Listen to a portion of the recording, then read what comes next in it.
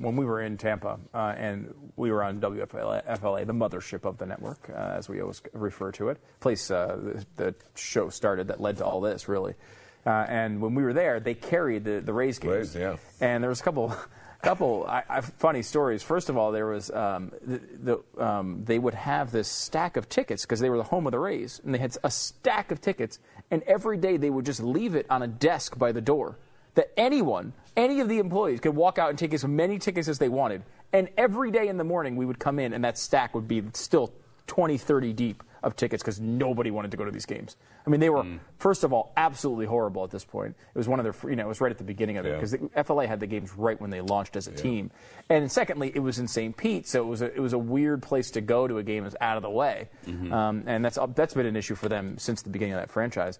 But I'll never forget doing the show with Glenn, and we were of course, wise asses, and we got mad at the fact that they would interrupt the show for these games. Yeah, because he was on in the afternoon. Yeah, he was on 3 to 7. The games would start at, and the pregame would start at 6:30. So we would lose the last half hour of the show. Every time the Rays played an East Coast game, it was really frustrating because at the time we're #1 show in the market, and the Rays would get like a 0.2.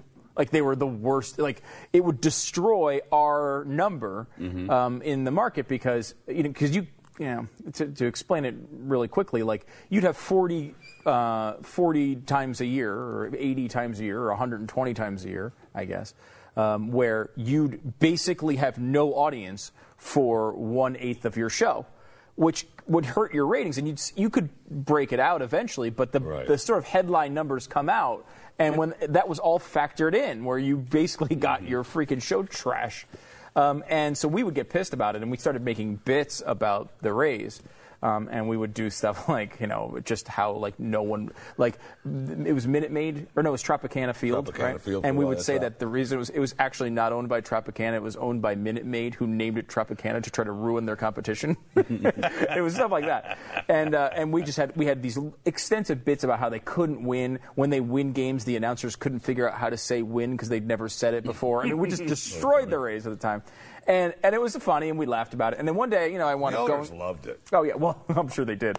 Because one day I went to a Rays game, and, I get there pretty early. I took free tickets. Get down there pretty early, and I walk into the bathroom. And as I go into the bathroom, it's, 6:15, and they're airing WFLA. Throughout the building, because that's the home of the Rays. Right, and I realized that people at the game, the employees at the stadium, heard all of this in the stadium.